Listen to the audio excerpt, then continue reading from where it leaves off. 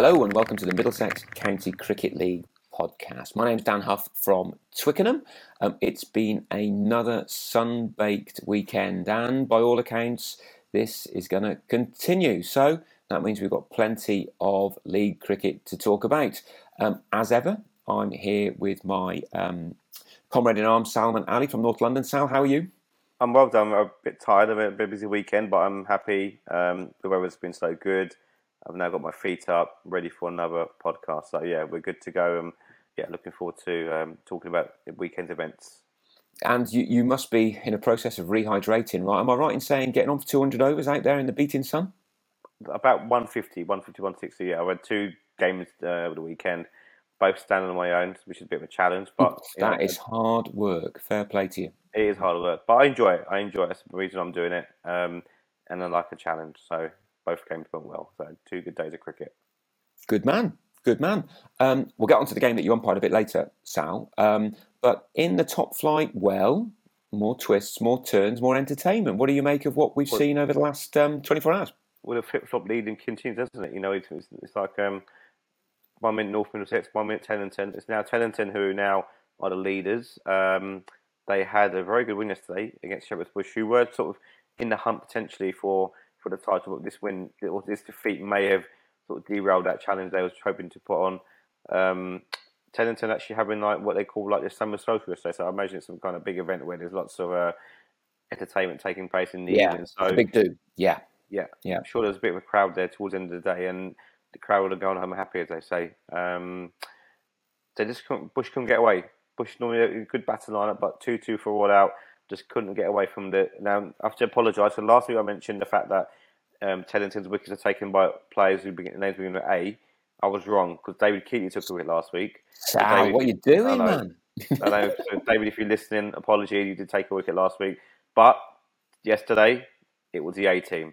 Every single wicket was taken by a player whose first name begins with A. Are you sure? And yes, I double checked.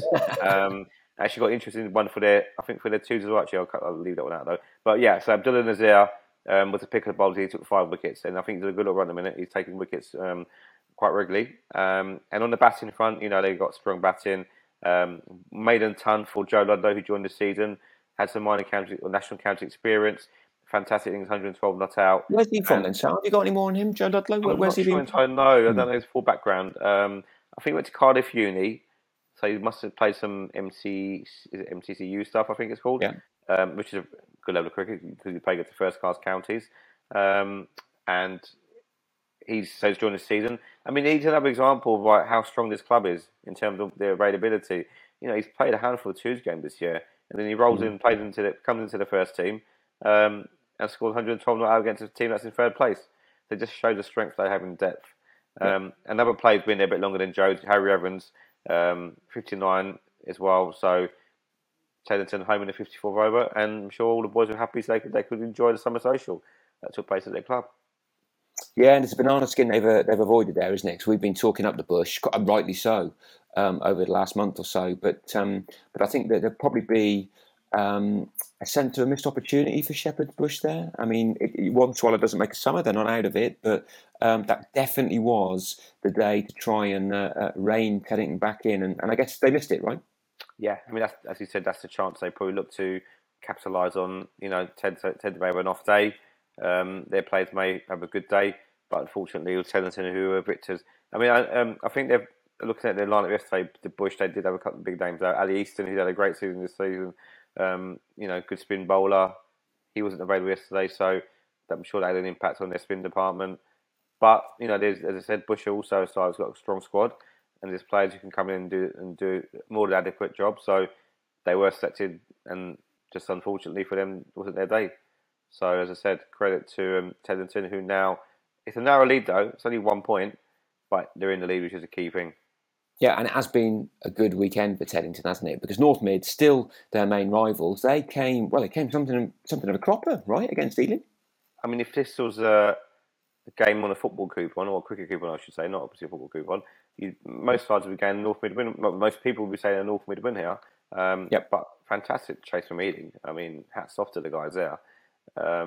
North Middlesex posted good scoring. You know, you're thinking this is going to be very challenging. Total 259. James Parstow, who's been acting skipper at the moment because no Joe who's available. He scored 93. And I'm going to give James a quick mention because I think he's a director of cricket there. He does a lot of good work behind the scenes there. I often see him playing Sunday MDL cricket. He can sometimes have a big night on Saturday night, so he does roll up on a Sunday looking quite tired, but gives us all old school. I like it. Yeah. He's great with the young players they have there as well. So happy to see him score some runs. Fergal Walter chipped in 58. So as I said, Northmid got from 103 for 6, but a bit of trouble. Ended up with 259 on the board. 3 wickets apiece for Mungo Russell and Alex Fell. But the story of the day was Ben Graves' brilliant century, 128 not out. And one of our friends from the pod, Luke Stoughton, who's having a bit of a purple patch at the moment, scored 93, and they chased down the total for loss of 2 wickets. So that's a fantastic win for Ealing. Yeah, that's impressive, and the Beast continues his run of decent form there. Good to see that from Luke. I mean, is it me, or do Northmid often have top order wobbles, and then the middle order seems to come through? I mean, I remember a couple of times where I thought, well, they've lost a few early wickets here, and yet they've still posted, pretty good scores. That is a bit of a habit, isn't it? I think that has been the case in a couple of games here, but they've got depth in their batting. They've had players coming low down the order, like Max Harris in a couple of games here, where he just come in and smashed, 50, 60 in no time at all. There's a guy called David O'Sullivan who actually opened the batting yesterday. He's come as a bowler, he's batting 9, 10, 11 now. He's opening the batting, so he's done the same as well in certain games. I mean, the key wicket yesterday was Matt Moran. Mungo Russell bowled him out for a duck of only facing 2 balls. Again, if he bats for another 25 overs, you're looking at 300 plus. So Ealing stuck to their guns. The bowlers did their job, worked hard as a unit, and then, as I said, it was over to the Graves and Stoughton show, who got the job done. Yeah, and I think that's a very valid point about depth. When I talk to people about what differentiates the different divisions, I mean, obviously there are very good players playing in the Premier League, but also you do get the feeling that whoever's coming in at number 7 is going to be able to bat. And the lower you go down, the more likely that number 7 can't bat as well. And I think the depth is really what signals out the top sides, because they can get away with having a bit of a rough couple of hours in a cricket game, whereas sides slightly lower down the pyramid probably can't. And that's one of the defining features of what makes the very best teams in our league. Moving on, Stanmore. I guess Stanmore had a chance to really make up some ground on third place Shepherd's Bush, but they didn't really take it, did they? They were on the wrong end of a draw with Hampstead. Yeah, so I did an MDL game today, which was Stanmore and Finchdale. I was talking to Stanmore overseas player Michael Levitt, really nice guy actually, really good bloke, and he just sort of said it was a bit of a up and down kind of game where they was in it at one point and then sort of fell away a little bit, and in the end they had to settle for the lose and draw. Whereas it's one of those totals, isn't it? Like 240. It could be great or it could be not so great. It's an odd one, yeah. Yeah, so Michael Levitt scored 85. Good innings from him. Ben Lockrose, who's really come to the fore in the last 3 or 4 weeks of his bowling, took three wickets. And Ben Fraser, his captain, also took 3. Hampstead had a good solid start and looked like they might be in a good chance of actually getting as close as they could to the total. Sam Smythe 54, but again it seems like the wicket was favouring spin, and the Stanmore attack, mainly led by spin, sort of did a good job. And I think the Steve McGiffins dismissal overseas sort of put brakes on proceedings, and they ended up just inching their way to a winning draw. So Hampstead finished on 206 for 8 or 55, and just picked up the winning draw. But it seems like it's quite a close game in general. Yeah, because once you've got the winning draw and you're not gonna get 240, then there's no point in trying to get that 240, is there? You might as well just make sure you don't do anything completely bonkers. So yeah, I mean, I think Hampstead will be pretty pleased with that. Actually, Hampstead are now 7th. They're 21 points above the relegation zone, which sounds like looks like a pretty comfortable cushion. But with win-lose cricket not too far away on the horizon, I think they'll still be keen to pick up, winning draws like that and a couple more wins maybe along the way to make sure they're 100% playing Premier League cricket next season. If we look at the final 2 games, well, they involve 3 sides who are really quite concerned about their futures. I guess the first one was Richmond and Crouch End, and Crouch End, as you'd expect from a side that's mid-table looking up, they came out on top against Richmond, right? Richmond, concerning, worrying times at the moment, really. 105 all out, which is nowhere near enough when you're playing against a side of Crouch and the caliber, and especially when they've got a player like Joel Curtis within their side. So they are, I mean, earlier this season they were scoring runs for fun, Richmond, when Will Phillips' side, and now they are struggling to get runs. And Saturday was a good example. So there'll definitely be some sort of conversation taking place, I'm sure, behind the scenes of how they can sort of regroup and go again. But yes, 105 all out was nowhere near enough.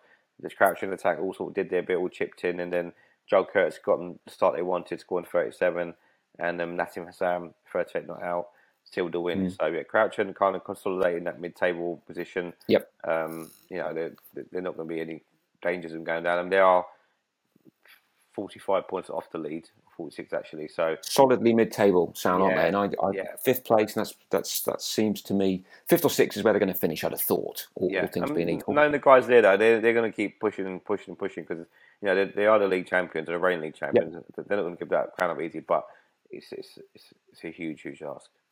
Yep, absolutely. I mean, I think Richmond will be concerned. If I got this right, they've still got their Jersey connection away. And I guess they will be back in due course. But, I mean, this coming Saturday, they've got a gimme, Sal. You see who they're playing this week? I've just seen that. It's a local derby against Teddington. Yeah. But if you can't get up for a game like that, then when are you going to get up for games? There's a massive incentive there, isn't it? Not only as a side to pull yourself out of the relegation zone, but also to put one over your neighbours. Totally. And of course, the old adage, if you can't win, don't lose. You've got to try and dig in and try and get something out of these games. And if you don't, so be it. But you definitely won't if you don't give it a good go. So yeah, Richmond, as things stand, in the relegation zone, 3 points behind Twickenham and 16 points ahead of Hornsey. And of course, Twickenham came out on top in that game against Hornsey over at Tivoli Road, right? Huge win, guy. Huge win, isn't it, Dan, for your boys? Yeah, pleased with that one. Yeah, I'm sure it's given a big, massive boost in the club. 131 run defeat of Hornsey, 50s for Neville Talbot and Pat Dixon. Carlos got some runs as well. Good to see 41, 2, 5, 4 for 7 of 60, which is, Hornsey have been battered well recently, so it's a fair deck. Very sort of positive situation going in at the break for both sides. I'd say really both sides probably fancy their chances, but Josh Haynes 51 for Hornsey. They had a good start, 6-1 for 2, but then the wickets started to tumble and the batting really couldn't live with anything else that couldn't get anywhere near the Twickenham total. Akash Multani, he's been, I think Georgie guys from Harrow, was it this season down? He did, yeah. Akash, I mean, his figures were great yesterday. 4 for next to nothing. 4 for 8, I think it was. 4 for 8, yeah. Yeah, left arm tweaker. I mean, I think the point about declaration is an interesting one because, I mean, it's a brave declaration when we didn't have Monty Panasar yesterday. He's away for quite a bit of time in July with work commitments. Parminder Singh didn't play, another one of our sort of club stalwarts, and Rashid Mulhazard is at his elbow. So that's arguably our 3 strike bowlers. But Carlos went at 60 and backed the bowling attack that he had to do the job. And Multani and Nicola Moolah, again, a guy who's come up from the seconds, took 7 wickets between them, and that was obviously a big plus for us. One thing I would say is run-outs, Sal. Run-outs have more impact on game of cricket than they should do. And the first wicket to fall was a calamitous run-out for Hornsey. It was like sort of the Anthill mob where they're both running the same way down the track and then they turn and then they come back and they're running the same way going the other way.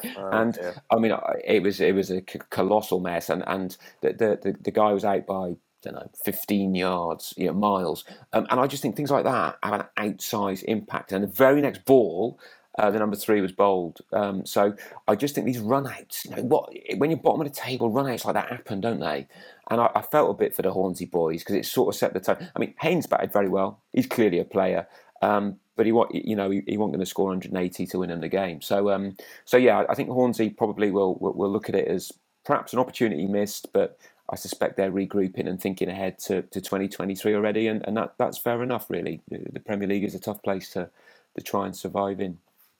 Yeah, I mean, that game was the one they had to win, didn't they, really? To have any chance of maybe staying up, and now it's gone against them. You really do feel that they're doomed from where they are now.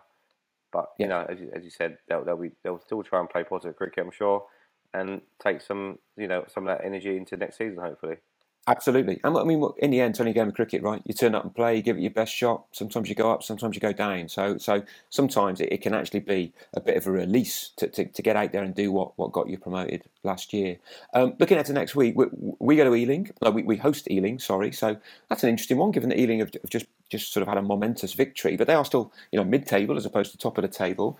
And I see Hampstead welcome Crouch End, so I think Hampstead will. That's one to look at. I think Hampstead will hope that's one of the wins that will ease them safely into mid-table as well. Shepherd's Bush welcome Hornsey, and North Middlesex plays Stanmore. So as ever, a troop of interesting games to keep our eye on. If we move to Division 1, well, North London, I think, is probably the place to start. Sal, that looks like a right rip-roaring affair with you guys against Harrison Marys. It was. I managed, my game finished sort of, I think, gone about 5:15, so I managed to get back to North London, catch the end of this game, and it was a really good finish actually. It's a proper game of cricket. Yeah, it was really, really sort of fascinating in how it sort of ebbed and flowed really. Harrison Marys do stay up top, get the losing draw against North London. North London batted first, and we've got a young lad called Will Burridge who's scored 2 centuries in the twos this year, been called into the ones. Very talented young cricketer. He scored 79, but disappointingly we fell from 140 before to 185 all out, and we should be looking to get at least 200 plus. So that's the disappointing part with the bat. So Kawal Kazmi and Ravi Patel, who do a lot of this, the bowling this season. Yeah. The spin pair got to work and took quite. I think they took 6 between them. So that was really disappointing. As I said, we should be looking to get 200 plus from where we were, but in the end, 185. It's the kind of total our ground we can defend if we bowl well. And we did have Will Jones, who put a sterling effort, bowled 17 overs. I think went for 34 runs. But it was another seam bowler within the side who just joined the season, a guy called Matt Benning.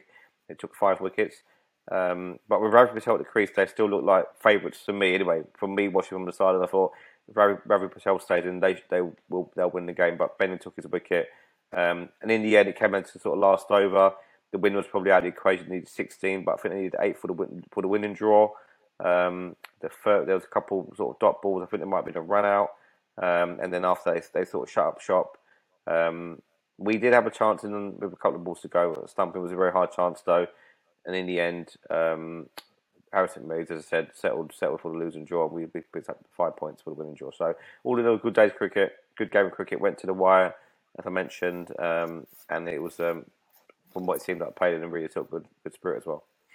Yeah, I spoke to Alan O'Shea earlier, and he was saying very much the same thing. It was nip and tuck all the way, and interestingly, he said as well the declaration, if it had come, would still have come at around that point.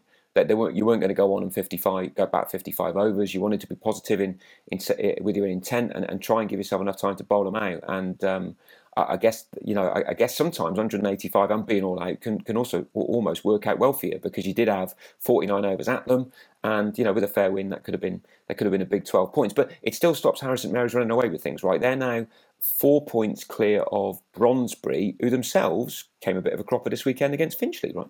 Yeah, so as I mentioned, I was at Finchley today, so I did get some of the insight into this game from a league legend who's Dave Burton. So last week I mentioned about a bucket list. He's one of the seam bowlers that I would love to umpire, and umpire him today. And he's an actual gentleman. Good bowler. Yeah, good guy. He bowled to Levitt, the overseas, for Stanmore. You can only bowl 5 overs because the MDL rules are sort of in that era where you can only bowl 5 if you're over age. But he definitely cranked it up a bit when he bowled to Levitt, and he did manage to get him out in the end. So that was really enjoyable today from an umpiring point of view. But yeah, Dave sort of said, he sort of felt Brondesbury wasn't positive enough. He sort of feels they got to, there was 170 all out, and there was a situation where he just sort of felt they just needed to maybe kick on a little bit, and they kind of just put the brakes on really. Which sort of, they said the total they scored, he felt was something that the Finchley guys delighted to sort of chase. Angus Beagle's top score for Brondon, 47 not out. I mean, Finchley looked crazy at one point. I think they just around 30 to win, 3 down. Gishan Harif another 50 for him, scored 77, and Will Leggett 57. But then the mini collapse sort of came around. James Grady, the overseas, took 6:39. But Dave was a steady head. He just said to me today, it was the kind of wicket, just get forward. He felt a pretty good batting track. And he just said, all I need to do is keep my cool here, and he did that. And with his overseas partner Caleb James, they got the win. So yeah, really big win for the Finchley boys. They'll be super happy with that, won't they? And also, I think they also had a summer social last night as well. I know there's a few sore heads today. I was sort of eavesdropping some conversation today about what time certain players got in this morning. About Alka-Seltzer and that sort of stuff. Yeah, there was. As I said, they've seen a couple of lethargic players in that team today. It's also, that must have been a good night for their club last night as well, celebrating a good win for their first 7. So they're now 5 points behind Bron. Yeah, it's interesting up there because Harrison Mary's remain top. They're 4 points ahead of Brondesbury, and Harrison Mary's are 9 points ahead of Finchley in third. North London, good solid performance on Saturday. You're 15 points behind Brondesbury, so over a game, but nonetheless, that's still within touching distance. And in fourth place are Acton, and Acton. Well, I mean, I think this has been coming, right? I think there's been a few things that have stopped Acton really getting into a winning rhythm. But I think it all came together on Saturday, and certainly Sealcare was pretty happy with the all-round performance as they battered Wembley. There's no two ways about it. They beat them by 200 runs, right? Absolute spanking. They'll be worrying at Wembley. We spoke about Richmond, worrying about their batting. Wembley's batting is really, really something to think about. It's reeling a bit, isn't it? Yeah. Acton smashed over 300. James O'Neill, unlucky to run out of 96. So Hildeman chipped in another 50. I think he likes getting 50s. I think he's got 2 or 3 in a row almost recently. 62. Yeah, he's got a few. Yeah. But I'll pinch one of your words here, Dan. Bombastic. I know you love using that word. And Roger Eichel was certainly that that's one of my favourite words, that is. Never describe my own batting like that, but I'm happy to describe others. Exactly. And Roger Eichel was certainly that yesterday. 40 or 15 balls. I mean, that must have been really good viewing to watch. Wow. If you're not a Wembley player. Yeah. He went to town. And then, when it finished there, then he took the ball and took 6 for 24. So Wembley 1-2-5 all out. And as I said, definitely worrying times there. Because they now drop into the relegation zone. Yeah, and they're not just in the relegation zone; they're 9 points behind Osterley, aren't they? Because Osterley won in a pretty straightforward manner against Enfield. Yeah, I mean Enfield have been bottom and they stay bottom. Osterley, they've got 2 very good seam bowlers, and on their day they're as good as anybody in that division, in my opinion. And yesterday they came to the party. Usman Arif 5 for 34, and Keswick Williams, who we've spoken about many times in the pod, 453. Enfield 1-2-9 all out. Dan Norton, one of the younger guys in the side, scored 41. So again, you've got a guy who scored 41 runs out of 129, and the other 10 have mustered, around 90? If I get my maths right, maybe. Yeah, not many, or not enough, I think is the answer. Yeah, and that's as I said, concerning times. So Enfield are really, really looking down the barrel, they say, in terms of the rest of the season. And next week, who are they going to be going away to? Brondesbury. Who? Are they? Okay, I noticed Wembley are playing Harrison Mary's as well. So they're both top v bottom, isn't it, in that division? Yeah. That's not. It's not going to get any more straightforward. And I think Osterley play North London, right? Which is always an interesting encounter. You guys have had a lot of close games over the years, right? Yeah, the first game we played, it was a cracking game. We won off the last ball. One of our players hit at 6. So Osterley probably we're looking at that game and thinking we want to get some revenge here. I mean, I think, as I said, if they have the 2 seamers in Usman Arif and Keswick Williams bowl, they'll be a handful. They're very good bowlers, a pair of them. Yeah, I think they're the ones that actually keep them up. If they stay up, they're going to be the key to their survival. Yep, that makes sense to me. The fifth and final game in that division saw Barnes play Winchmore Hill. Barnes 199. But Winchmore Hill, well, they sort of cruised it. Right? 34 overs, 201 for 3. Looks like a walk in the park, doesn't it? It does. And these 2 sides are probably really frustrated how they play because they're both so inconsistent. Winchmore, it's almost like a question of which Winchmore Hill or Barnes will turn up this weekend. Because they're able to play some fantastic cricket and take on anyone almost in that division, and then a week later they'll be probably the complete opposite of what we spoke about. So what Winchmore do have in their side is a fantastic all rounder. Abhay Tipnis, he took 7 for 68 yesterday. Nikhil Malik was the only sort of player within the Barnes side who could sort of make any inroads against him, and then Ross Forrester scored 62 not out, and Tipnis also showed he can bat pretty well, scored 45. So comfortable 7-wicket win for Winchmore Hill. Yeah, he's been pretty solid, hasn't he, Tipnis, over the time he's been here in the UK. And this season, I mean, again, he pops up most weeks. We name check him pretty regularly on here, and that says that he's a good performer. But I totally agree with the general point there, that they're in positions in the league where they will definitely be thinking, we can do better than this. We are better than this. And I guess that might be a thing that many sides in 6th and 7th place around the various divisions say. But that you get them on a bad day, as it were, or get them on a good day for them, and they're going to be tough opponents. I think also with Winchmore Hill, I'm not sure it may be a concern. It could be something to think about as we go into the limited overs games. Now they're a side that does rely quite a bit on Titmus's bowling. He does send quite a few overs down in the time format. So when it comes back to the limited overs, we can only bowl 9. There may be some of their guys need to step up within the bowling ranks to sort of offer some support in the wicket taking department, because you won't have enough time to do what you can do normally in terms of the different format, I suppose. So it's a different game, isn't it? In many ways, it requires slightly different skill sets, and captaincy certainly changes a bit in the limited overs cricket. But for the remaining period of time cricket, I mean, Titmus is a major problem for any opponent who wants to get some points off Winchmore Hill. Yep, speak down for me. Yes, so in the last, in the last 3 games, he's in the time format. He's bowled 26 overs, 16 overs, 18 overs, 18 overs, 23 and 23. So that's a lot of overs. He's a busy man. My goodness, that is more than I thought you were going to say. That is a fair chunk. But as I often say to folks, I mean, batters can bat all day, right? And they often do. So why can't bowlers? And I think people forget that. This idea that bowlers can only bowl 10 while batters can bat 50 never seems to make that much sense to me. So I haven't got an issue with Titmus bowling a lot of overs. All good. Moving into Division 2. Sal, I said last week, I've sort of run out of words to describe what Harrow Town are doing, but I have got a different angle on this week. They won again. That they played Ealing Trailfinders. 158 played 159 for 2. Sanjay Mishra had a particularly good day there. He got 4 for 12 off 11.3, so not giving many runs away there. And Murad Khan and Mishra again both got unbeaten 50. So sort of normal service in terms of the result, 8-wicket triumph. We think that means 29 games unbeaten now, and 29 games on the winning side of the scorecard. Now, Paul Smith is our man for the stats. Everyone knows that, and he'll no doubt be able to confirm. But I think that brings them level with the previous record for the amount of positive results on the bounce. But I'll let Paul come back to us on that.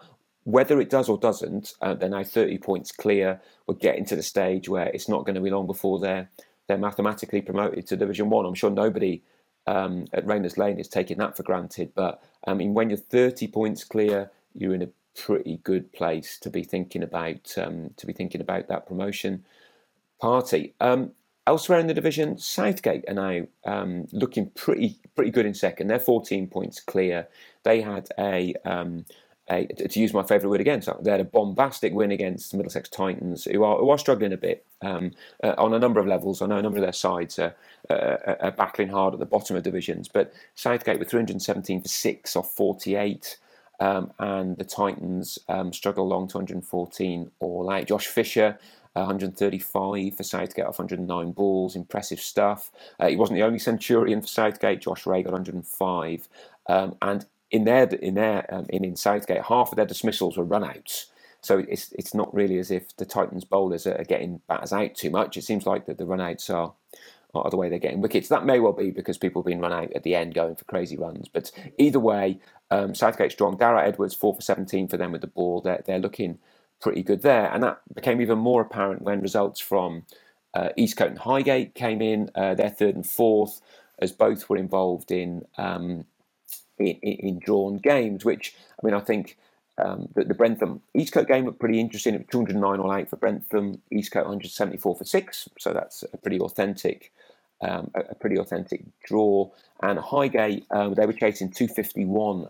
Southampton, they decked at 50, and they didn't really get anywhere near it, to be honest. They were 189 for 8, so they had to settle for the losing draw. So good weekend for Harrow Town and Southgate. Ealing Trailfinders, Middlesex Titans, both predictably lost. If the truth be known, they're playing 2 really good sides, and they remain in the bottom 2. So much for Division 2. Division 3, Sal, we did have one or two slightly left field results in Division 3, didn't we? I mean, Wycombe House had a real, what do you call it? Scare, I think is probably the right word, isn't it? Yeah, I mean, they must have thought at the break, 73 all out.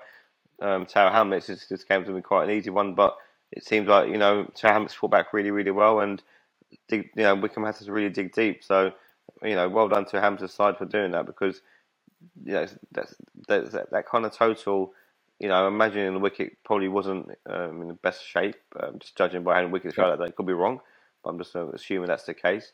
But as I said, to sort of show some guts and sort of get over the line would be really, really pleasing for those guys. Also, seeing that Hamilton actually and they lost 7 wickets getting there, didn't they? Yeah, 77 for 7 they were chasing 73. Well, actually 55 for 7 at one point as well. So they still needed another 23 runs to get 7 down. So they've shown some guts and some some good effort to go line. I mean, in terms of the Tower Hamlets innings, it was all about one man really. Rahul Iman, who great figures of actually 8 for 15 off 11.5 overs. So hats off to that guy for putting Wycombe House in the driver's seat at the break. 8 for 15. That's got to be up there with the best bowling figures all season. Fair play. That really is good effort. That is a top effort, and it wasn't the only scare around. Kenton had one, and Kenton's scare actually was more than a scare. They lost, right, against Chiswick. Yeah, I think this division, one of the divisions where, when most sides have probably got full strength sides out, they probably can take, beat anyone on any given day. Chiswick, again, one of those ones if you had a coupon for the fixtures on the weekend, you wouldn't be thinking Chiswick would be many people's idea of a win on Saturday, but they beat Kenton in another low scoring game, winning by what seemed like 63 runs. So, Leif Cowie, an important 31 not out, batting number 8, and then that sort of old, I won't call him old, he's not old, but a very steady cricketer, being around Dave Bothroyd for 3 for 18, and Vanch Malik also 3 for 13. So a really, really big win for Chiswick to beat Kenton, who Yeah, and I think you're right to pinpoint that 31 out in 143. Probably don't look like much when you look through the scorecards, but my goodness me, that makes a difference when you're coming in that low and you're winning by 50 runs when you put 143 on the board. I mean, that's a pivotal moment in the game when Cowie went in and got that. I spoke to the Chiswick skipper, Ralph Semi, very briefly earlier today, and he was saying that they always think their bowling is their strength. And it certainly came through there. Their bowling served them well all season. They've now beaten both Kenton and Wycombe House this year, so they're I don't think they're quite in pole position to go up just yet, but they're certainly looking up rather than down. And respect due to them. That is a very strong performance against the Kenton side. I think they may have been a couple of players down Kenton, but it's not Chiswick's fault, is it? You beat what's in front of you, so respect due to them. Another side who are lurking in the promotion race are Ali Pali, right? They're now just the 8 points behind Kenton. Yeah, I mean, they're a side on Pile, I think 2 weeks ago, and they were saying to me that when we're at full strength, we're a real handful. We fancy ourselves to beat anyone, and they're on a nice sort of roll at the minute. Beating Actonians. As you mentioned here, the Portuguese connection's going well. Sean Gomez is from what it seems like, cut above best players in that beast, division. Isn't he? Yeah, another good innings, scored 82. And also fellow Portuguese connection there with Kadim Nipo, 49. Actonian's bowling was well led by Chan Pandey, took 5 for 20. But then Nipo showed he's a very good all-rounder, figures of 4 for 86 and AP at home. And they're now in that sort of real nice position where they're sitting just off the leaders in 3rd place. And actually, next week's pictures are really interesting because you've got, in terms of second playing 4th and first playing 3rd. Wycombe House AP, Kenton Tower Hamlets. Yep. And Kenton play AP the week after. So AP have certainly got a big couple of weeks ahead of them. I do love the fact as well, Sal, we can say the Portuguese connection. I mean, it's not often you say that in cricket, is it? Not at all. that the Portuguese connection is the one that's driving you forward. And I think, having said that, captain of my club's got very strong Portuguese links. Perhaps Portugal's the place. Maybe. Perhaps that's the up-and-coming cricketing nation and we're not even aware of it. Could be the one.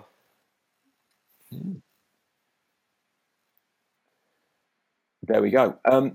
Right down at the bottom, Stoke Newington beat Ealing Hanwellians, and they will be they'll be pretty happy about that, I think, because Stoke Newington have they've been struggling a little bit, but they're now just 1 point behind London Tigers and 2 behind SKLP. So that win has definitely kept them in touch with those above them.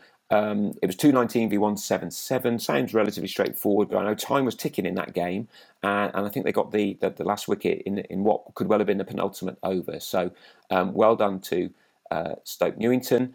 And last thing in Division 3, Sammy Hyder, he has reappeared, which is great to see. I mean, obviously, Sal, you saw him a couple of weeks back when you umpired, and he's been in the runs, right? I think last week he was inspired by meeting me. He's scored 8 runs. It's got to be. We had a little pep talk about his batting, gave him a couple of tips on what to do and what not to do, and he seems to have taken that on board. He scored 8 runs. He actually scored a boundary off his first ball. He took tips from you on batting, Sal. Let me get this right. He took tips from you on. Is that a bit harsh? Very good leaving and blocking. So if he just needs to, when you're 11, that's what you do, isn't it? I mean, maybe the occasional swipe here and there. But if you actually want to see the runs scored that you hit, if you go into Play Cricket, onto the scorecard for that game, there's a section called videos. Click on that and put his name in. You'll see Sammy getting off the mark, facing his first ball with a lovely nick through the slips. There is nothing wrong with the nick through the slips. And I think you'll find it's a late cut, Sal. Okay. That's the technical phrase that we would use. But yeah, so that's great that we could go and have a look at it. So what does that mean in terms of his totals? Is he now in the more runs than wickets territory? Well, you said if he was a better man, you'd have gone for the wickets. But at the minute, the runs now have surpassed the wickets. And now, because he took 1 wicket yesterday, he's on 9 runs and 8 wickets. Wow. That 8 runs has made a big impact there, hasn't it? So 9 runs this season, 8 wickets. And for those who don't know, the reason we follow him, of course, is Sammy is by a long way the leading wicket taker in league history and doesn't score many runs with the bat. So we're intrigued to see which wins out through the course of this season. But his team, Sal, London Tigers, they're going to be a bit worried about their position in the league, aren't they? Because they're sort of teetering above the relegation trapdoor. Yeah, I mean, you have to, don't you, when you look at the position in the table. But I think they've got enough quality in their side to win them games. There may be another example of a side who prefer the one format over another. So, as I said, seeing what I saw last week, I think there's enough about them to stay up. Yeah. Well, it was a close game this week as well for them because they were playing SKLP, who are in 8th, and it was a pretty tight draw. Tigers were 170 all out in 53, and SKLP were 164 for 8 in 47. So SKLP had the better of it, and that keeps them just above London Tigers. But if SKLP had won that, then of course Tigers would have been in the relegation zone too. So that division's interesting at the top, and it's interesting at the bottom. There's a lot of cricket left to be played there before we know who's going to be drifting into Division 4 next season. Now, in terms of Division 4, Old Isleworthians stay top. They beat Kensington Chelsea 147 versus 154. 5, so relatively straightforward. Mohammed Sharif 4 for 21 for Old Eyes, bowled nicely, and Rohit Saeed 54 not out. So pretty straightforward day at the office for Isleworthians. K Plus now 3 points behind. They had a 12-point victory against North London Muslims, 171 v 124. So North London Muslims stay in the relegation zone. That'll be a little bit concerning for them. But the big losers at the top were Besborough, and Besborough had a bit of a surge through to get to the top of Division 4. But they're no longer there. They lost to Lanka Lions, and they're now 8 points off second. And they'll need to bounce back next week if they want to get back into the top 2 spots. Vivek Patel certainly bowled well for them. He took 6 for 38. But I think they've got a bit of work to do to regroup, really, to try and put Old Isleworthians and K Plus under pressure. And they are playing North London Muslims next week, Besborough. So they're a team that's in the bottom 2. They'll hope that can bring them some points. Sal, for me, the interesting game this week, or in week 12, is going to be top of the table Isleworthians against Lanka Lions. We know Lanka Lions have certainly got a gun Sri Lankan former first-class player there who's not done quite as much as I think they might have hoped. But North Wembley Sports Ground, Lanka Lions v Old Isleworthians, that's the one for me to keep an eye on in week 11 in that division. How about Division 5? Did anything catch your eye there? Just quickly before we move on, Dan, I just want to mention I was standing in the game in Div 4 yesterday, actually. Of course you were. Yeah, I forgot. Yeah, carry on. Friends United played West Harrow. West Harrow won by 2 weeks. Actually, a really good game. Again, played in really good atmosphere, good spirit amongst the players. And it gave me sort of an insight into how actually tough it is for some of these clubs in terms of where they have to play their cricket. It's not easy having your own ground, your own private ground in the counties, we well know. So they have to resort to using public parks and pitches which are, prepared by people who are not associated to their clubs. And it does often produce wickets which are not great. But the intention of these clubs are in the correct sort of way of thinking about how they want to play their cricket. They want to play on good wickets. They want to have their own grounds, but situations sort of determine they can't. But they still go out there and play with a smile on their faces. They enjoy their cricket. As I said, the guys yesterday, nice game of cricket. Went to the end, went to the wire. West Ham came in by 2 wickets, and as you know, I love my food, Dan. When I got there, the pitch was quite a bit away from the pavilion, so there's like I call it pavilion. Actually, it's like a changing area. I said, are we going to take into account the walking back to the Fords for tea? And he said, no problem about that. We bring food with us, and at tea they brought 2 big pots of curry out. Loved it. One was chickpea, one was chicken and potato. So I had a great feast. So, it's made by the chairman's wife, I think it was. I'm sure that's what you told me, but at that time, my eyes were more focused on the food than what you're trying to tell me, the captain of Friends United. Did you sample both of the curries, or did you? Yeah, okay. You get half an hour for tea, so you have plenty of time to eat what you need to eat and, have a little sit down for 10 minutes or so. So, yeah, again, hospitality-wise, really, really generous people, really nice people. So, I do share their sort of... I do sympathise with them in terms of when they have to play on these sort of tricky pitches. But again, they can't have their own grounds when you can go prepare wickets for them. It's done by the council, who send someone over probably once a week and do a bit of work on it and then leave it for them to deal with on a Saturday. So, my sympathies lie with these guys. But, as I said, really good game of cricket, played in the right spirit. And I assume you were probably doing both ends, right? Yeah. So that makes it even more important that you have plenty of curry to keep you going, Sal. That would be my line on that, because it's not easy doing both ends. That was taken into the equation when I had my third plate. Yeah. Good, man. I want pictures, Sal. Send me pictures of what you got. That's great. I was actually tempted to do. Dad, I was going to take a picture actually and send it to you for next time round. I will do. I think the point about council pictures is also well made for another reason, right? I think it's quite easy to turn up at a ground and say this pitch is crap and have a go at the home team when the home team have got no interest in playing on a crap pitch. It's not as if it's what they want. And it's quite easy when you're an away team to have a moan and a groan at the home side when it's basically out of their control. And that happens. I think it happens way more than it should, really, because no one wants to play on a pitch where you can't see it.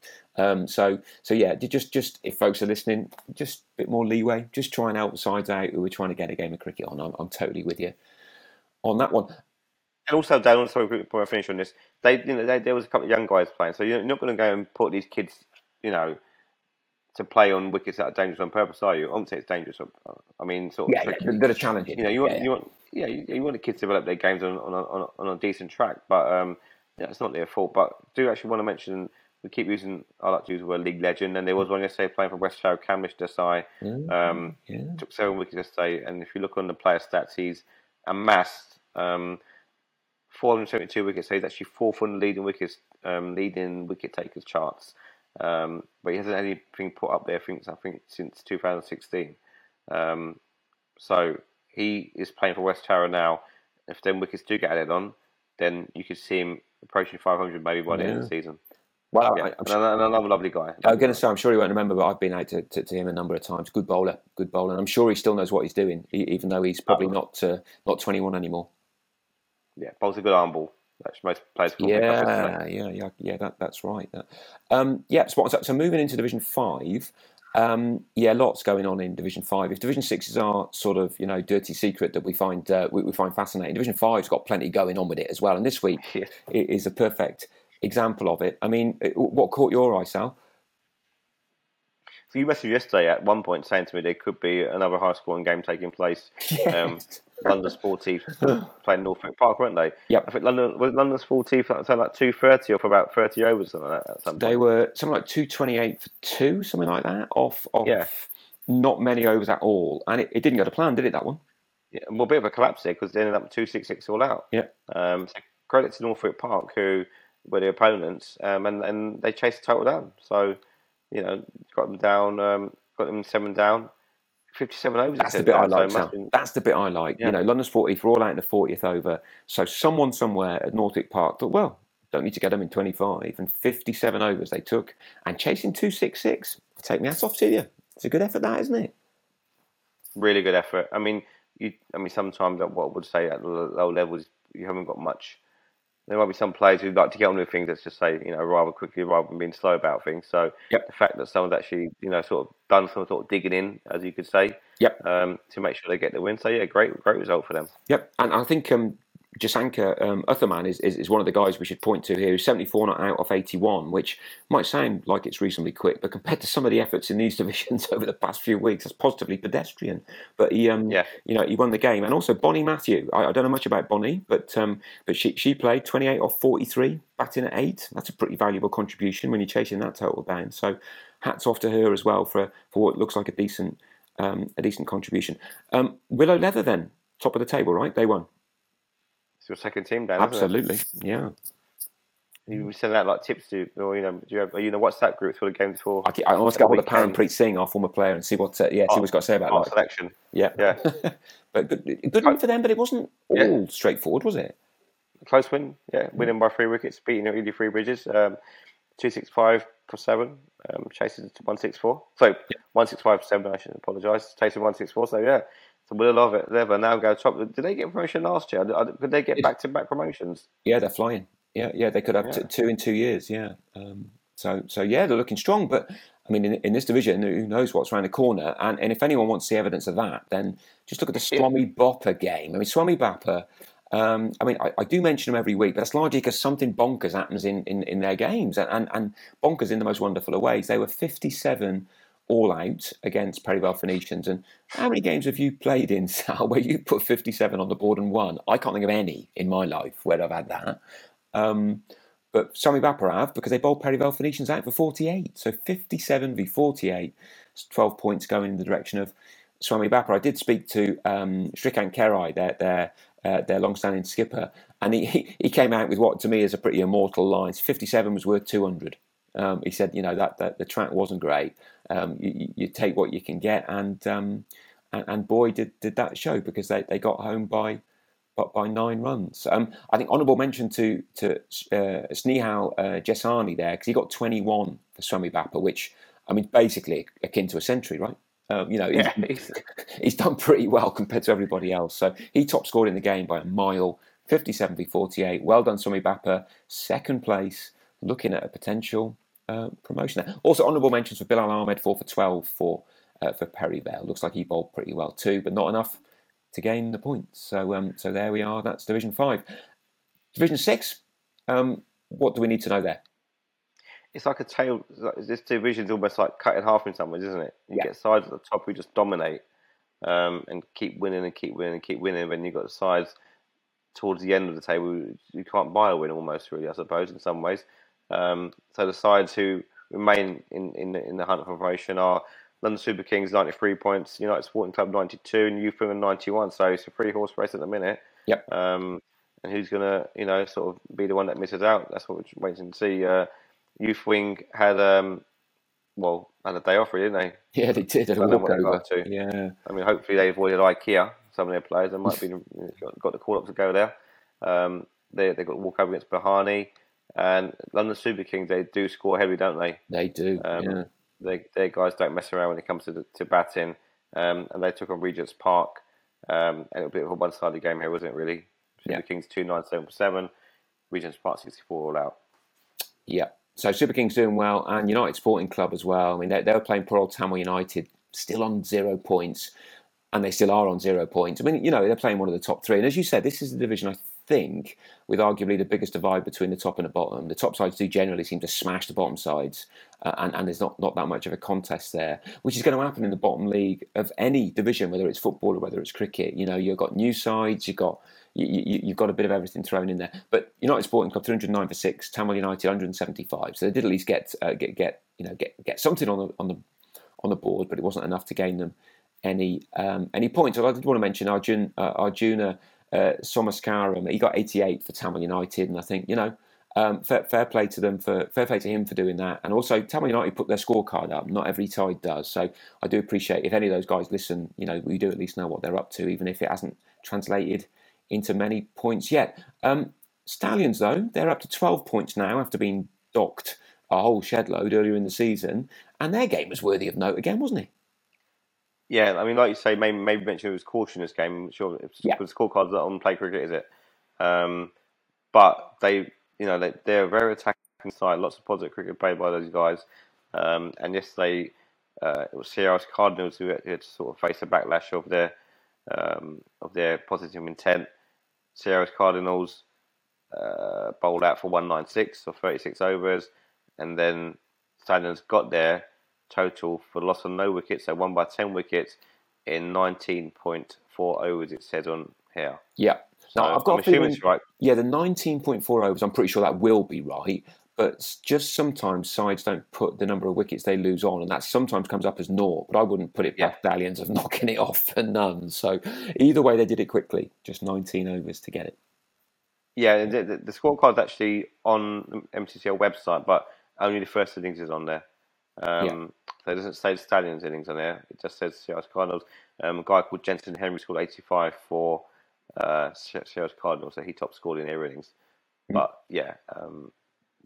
hopefully by the middle of the week it might be. Well, it does say here 2 players scored 52 and 52. So what you say might be right, Dan. Because if 2 players scored 52 and 52, that equals 104. So some phantom player must have got 90 odd runs. Well, it could be 93 wide, Sal. Yes, Dan. No, I did not think of that. Yeah, but I don't think not even that game could have 93 wide. Surely, please tell me that didn't. Now, we'll look into it anyway. They won by a distance, and they've made up their 70-point fine. They're no longer bottom of the table. So in terms of high and low scores, well, we've name check a few. Where do we stand now? The highest first 11 top score was. We mentioned accident when you ready against Wembley. Yep. 3-2-5 for 7, yeah, and good declaration as well. 45 overs. They gave themselves 55 overs to bowl Wembley out, which I think is a good call. The lowest score? So we mentioned already, didn't we? Perivale Phoenicians 48 all out against Wayne Bapper. So that must be the lowest aggregate runs scored in a game, I'd imagine. You'd think so, and it's got the lowest 2 scores today. I don't think anyone else got below 5. Yeah, but below 57. So the bottom 2 scores in one game. 48 for Perivale Phoenicians. And in terms of the top scorer in the league, that wasn't Acton. We had somebody go above that, right? I mean, some effort from United Sports second 11. Yeah. 1 for 8 in 55 overs. Yeah. I mean, they did win, but I do think, do you really need to go 55 overs when you've got that many runs? But they bowled New Calypsonians 2s out for 141. So I guess the answer is yeah. They continue to do okay in Division 5. And lower scores, I guess Perivale are still in there, right? Yeah, it's Perivale. 48 all out. Although they did have poor old leading 6-11 who were 50 all out against Old Eyes, who knocked them off for loss of 1 wicket. But just that two runs more. Creating to save. I've got this picture in my mind now that some of the Ealing Sixers looked around the scorecards and maybe they listened to the pod and they're thinking, we won't get a mention there. Thankfully, we'll miss out because somebody else got 48 and then me and you go and stick you in anyway. But how do we get on? Yeah, 50 all out.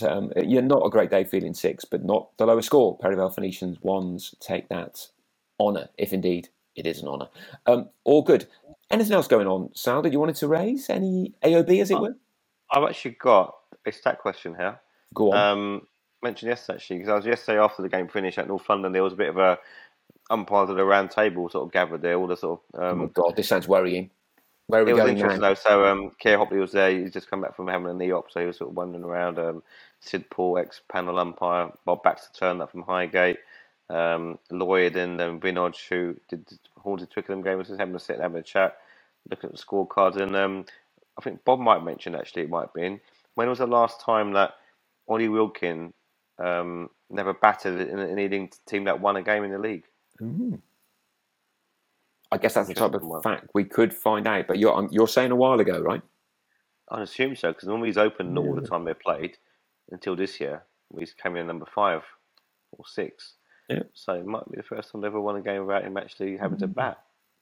But a question occurred to me in a week, and I feel a bit bad because I'm sure Paul Smith feels that we're just trying to, manufacture things for him to do. And I know he doesn't sit there twiddling his thumbs; he's a busy man. But it did occur to me about people who never miss games, and I was wondering what the record is for the longest. So, which player has played the most games without missing one in MCCL history, and I've got no idea if Paul will ever be able to get to the bottom of that. But if anyone's listening from their club, is there anybody who hasn't missed a game for, I don't know, 3 years? Because that would be quite some achievement. More or less everybody misses a game once in a while, right? Sometimes things just get in the way. But I was just wondering if there's anybody, because we've got a couple in our club who just never miss games, but not in the first team. I don't think so. If anyone's listening and they've got nominations there, then I'd certainly be keen to hear them, even if we can't say that this person has a record. But if there's someone in your club who hasn't missed a game that you can illustrate and you can back up for 3 years or more, then let me or let Sal know, and we'll give that a name check.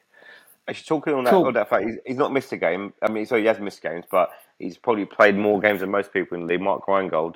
I think I mentioned last week that him and his son. Actually, there's a few more guys who play in the league as well who are actually part of the Team GB squad in the Maccabi games in the cricket team. So I've got a couple of guys. One of the guys from Acton. There's a guy from Finchley, I think David Goldsmith, who plays there. And they've actually had a good start. They've won their first 2 games. Little Steph today at Finchley was filling me on the details. They're playing. I think they're playing South Africa tomorrow morning. Where is it? Which part of the world? It's been held in Tel Aviv. Oh, okay, that makes sense. Yeah. They're having a tough time, Matt. He said they've got a hotel right by the beach. So when they're not playing them, they're really slumming it up there. I tell you, gutted for them. She wants them. She's not happy they've gone for that long. Stephanie's saying they need to get back ASAP. I think they're trying to delay their return as much as they can. But yeah, so they've got 2 more group games to go, and then I think after that thing goes into a semi-final stage. So we'll have some more details next week on how. Yeah, we'll have to look this up and find out how they're getting on. But that seems like a pretty positive start. And they say gutted for them with their sea views there of the Mediterranean. Sounds like a right hardship. Does indeed. All good. Cool. Are you got a cricket week ahead of you, Sal, or are you going to lay low and try and avoid the heat before next weekend? Yeah, I'm going to chill this. Well, it's last week of term, but we are sort of winding down at school now. So yeah, I'm looking forward to a nice little break coming up soon. So yeah, and next week I have I think I've got a Div 2 game, but I won't say who yet. Yeah, we'll wait for that one. So talking of that last thing, Sal, school, right? I had the honour of going to the first ever sports day that I've been to for my kids, both 6 years old. And I mention it because I just had a gut feeling that I wasn't going to be interested in the parents' race. Yeah. Right. I'd have got a bit of running. I was going to say, Dan, did you ask for parents' race to be like a 5K? Well, now I'd have been in that. If it's actually, if it's in that, I'm all over that. But no, it's the traditional sort of 70-metre dash, and there's probably 50, 60 parents who put themselves forward. And the gut instinct said, nah, I don't fancy this. It's not for some of these parents are like 25 years younger than me as well. So I'm not 20 years younger, and so I thought, no, I'll take a watching brief. Right, 2 minutes later, we've got 2 people with broken ribs and one with a punctured lung. There'd been a pile-up at the end of the 100 metres race. And seriously, people with broken ribs and a punctured lung in a parents' race at a sport. I can tell you some stories about parents' races. I can tell you some stories about that. Yeah, I've seen some incidents that are very interesting. Actually, Dan, it's just come up on a website. Stallions actually were 5 down by the looks of it. Say again, sorry, who's 5 down? Stallions were 5 down, chasing that total. Okay, that sounds a bit more. A bit more. 197 for naught is entirely plausible, but it's just not right this time round. Okay, but the overs it seemed were the same still. Though there was still 18.4 overs. Judging by some of the figures here, which are quite interesting. Rapido, as you'd expect. Sports day, treat with caution. Any parents out there listening, learn my lesson. Hero. People being stretchered off on a sports day parents' race didn't look good. So, make sure one of the parents is a doctor. That always helps as well. Yes, that makes sense, doesn't it? Anyway, we've diverted into quite an interesting topic area because nothing to do with cricket, so we probably better draw this to a close. Sal, have a good week. Avoid that heat, mate. Stay in the shade. We'll be. And we'll reconvene next week. And you, mate. Take care. Thanks a lot, mate. Cheers, Sal. Bye. Bye-bye.